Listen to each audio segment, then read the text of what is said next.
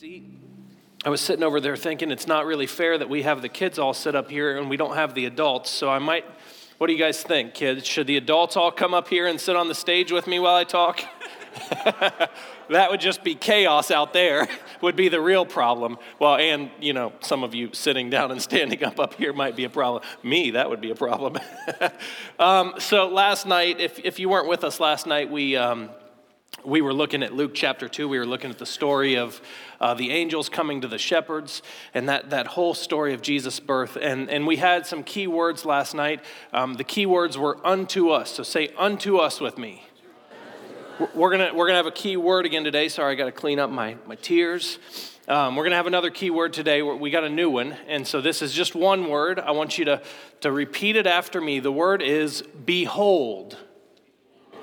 All right, now I want you to say it like think about it, because I think when we say the word behold, like that kind of makes us feel like we don't say behold in our context much, right? So just say it with me with some meaning. Behold. That's good. Okay, all right, so we're going to be looking at John 1 today. And I'm going to be reading verses 1 through 5, and then I'm going to skip down to 9 through 14. But our theme today is behold. Really what we need to do today more than anything else is behold the glory of the King of Kings. And so I want to read John 1. I know I just had you sit down. If you'll stand up while we read God's word, I'm going to read 1 through 5 and then 9 through 14.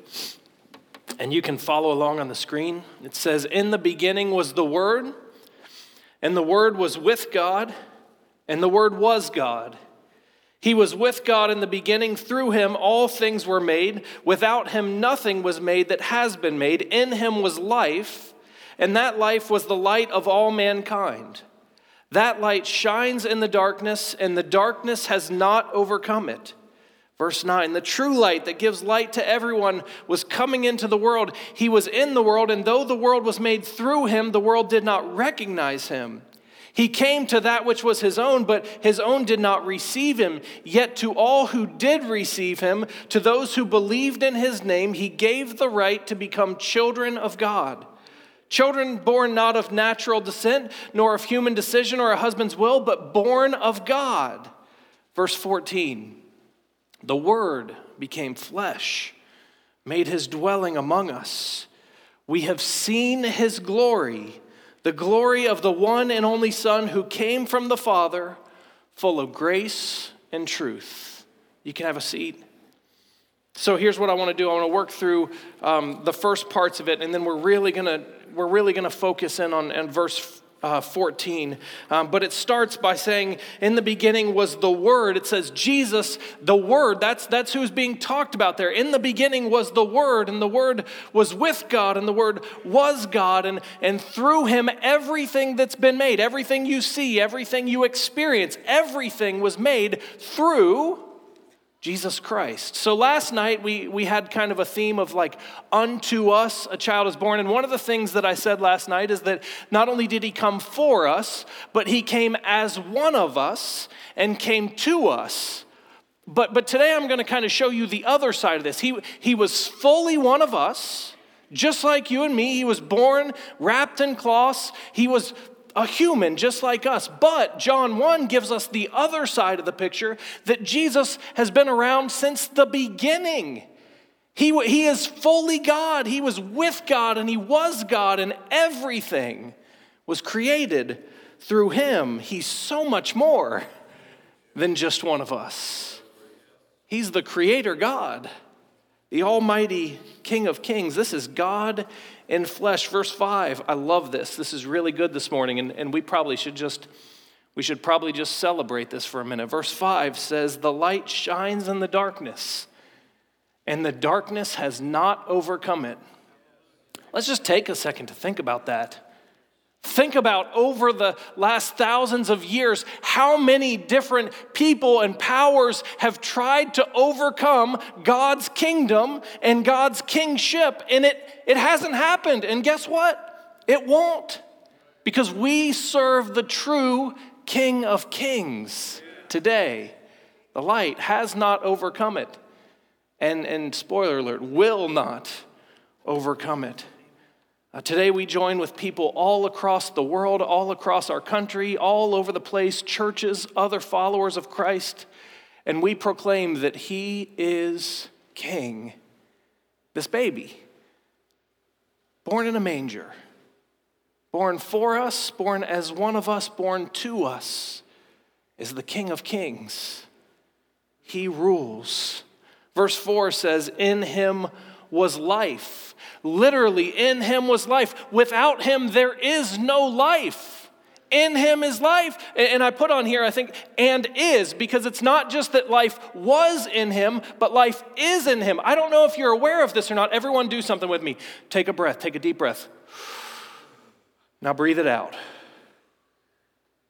You only can do that because in him is life. Without him, we wouldn't have that ability. We wouldn't exist.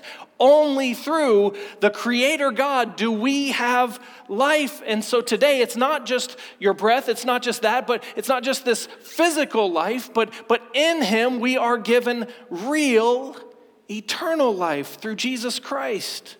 Today, in him is life.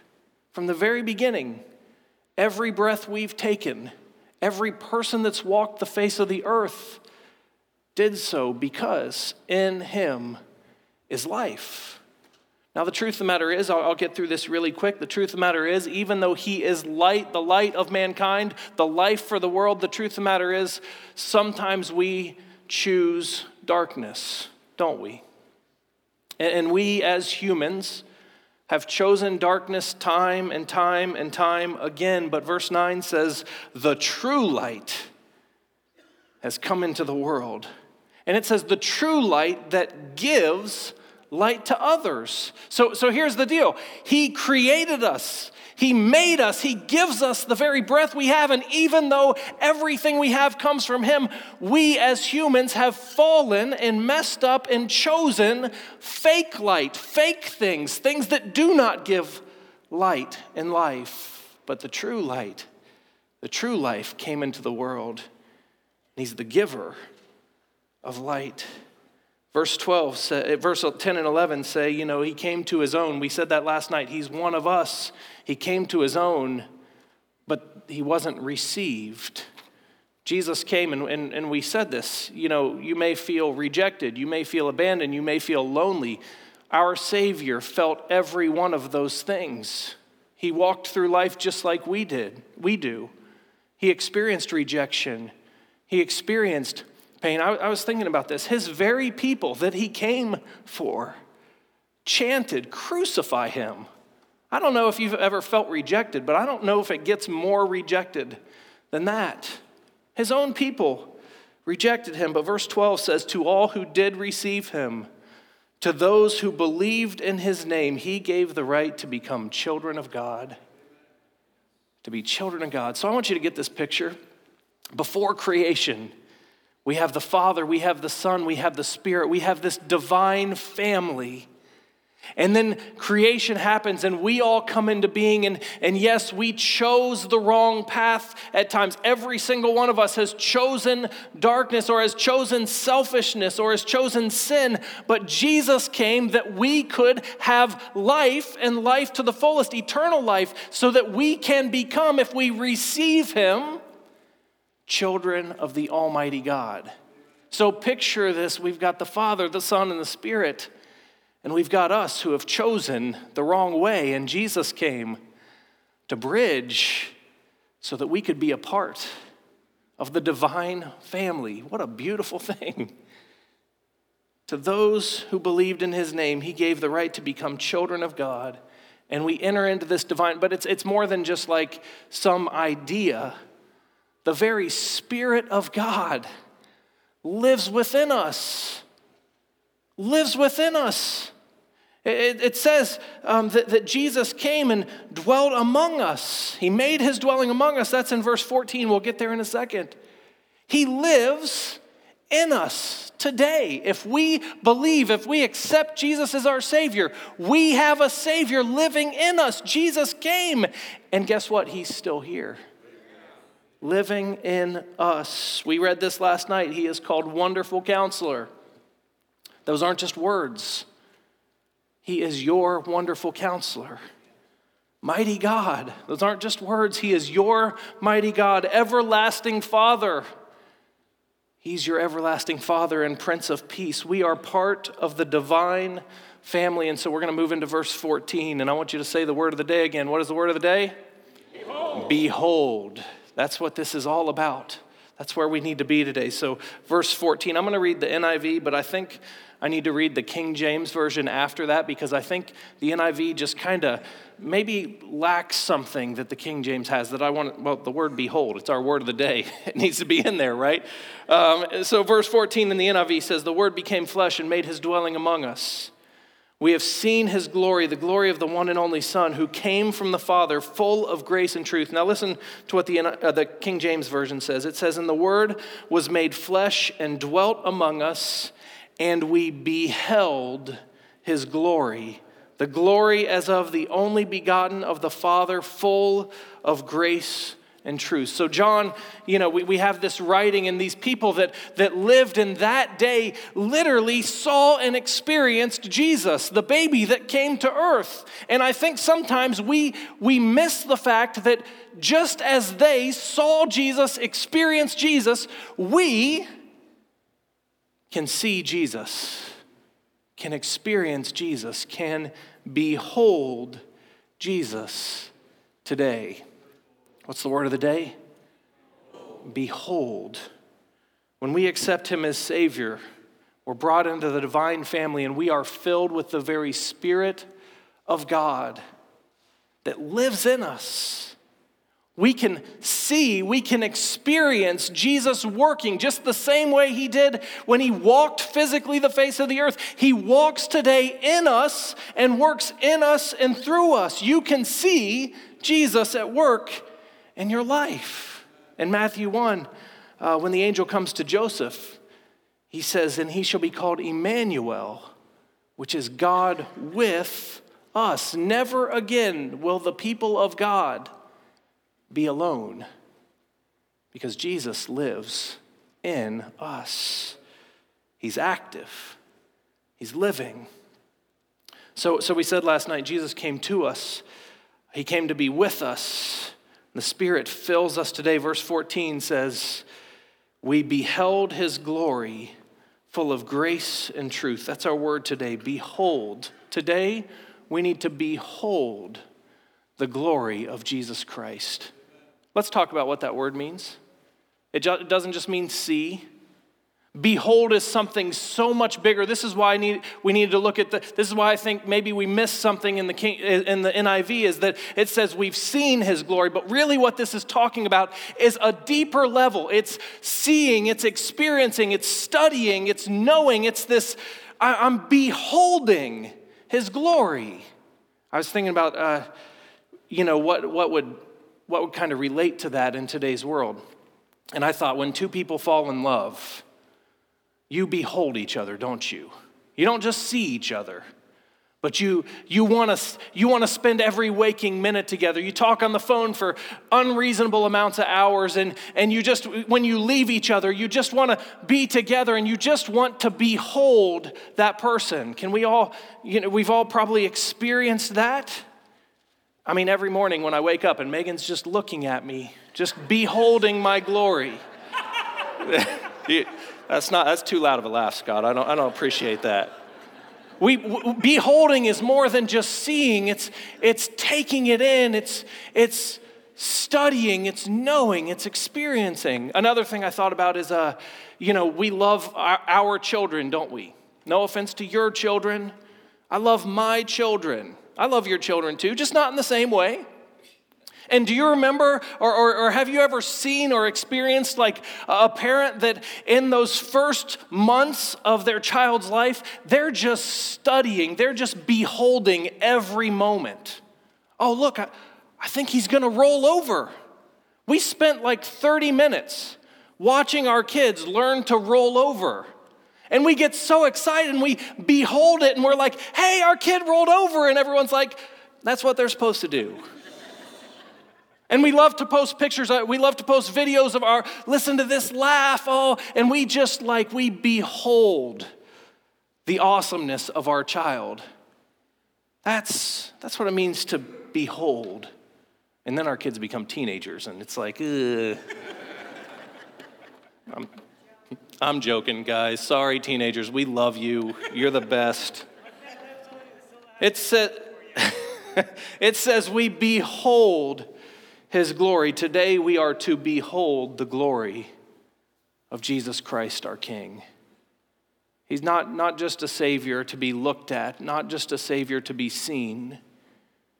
He's a Savior to be known. He is God with us. And today, the most important thing you can do is to experience the presence and the glory of Jesus. I love family. I love spending time with my family. I love friends. I'll tell you, I told Megan last night after the Christmas Eve service, I said, I just love seeing these people. I love you all. I love my family. I love gifts. I love all of that stuff. I love food. But the most important thing today is that we behold the glory of the King of Kings.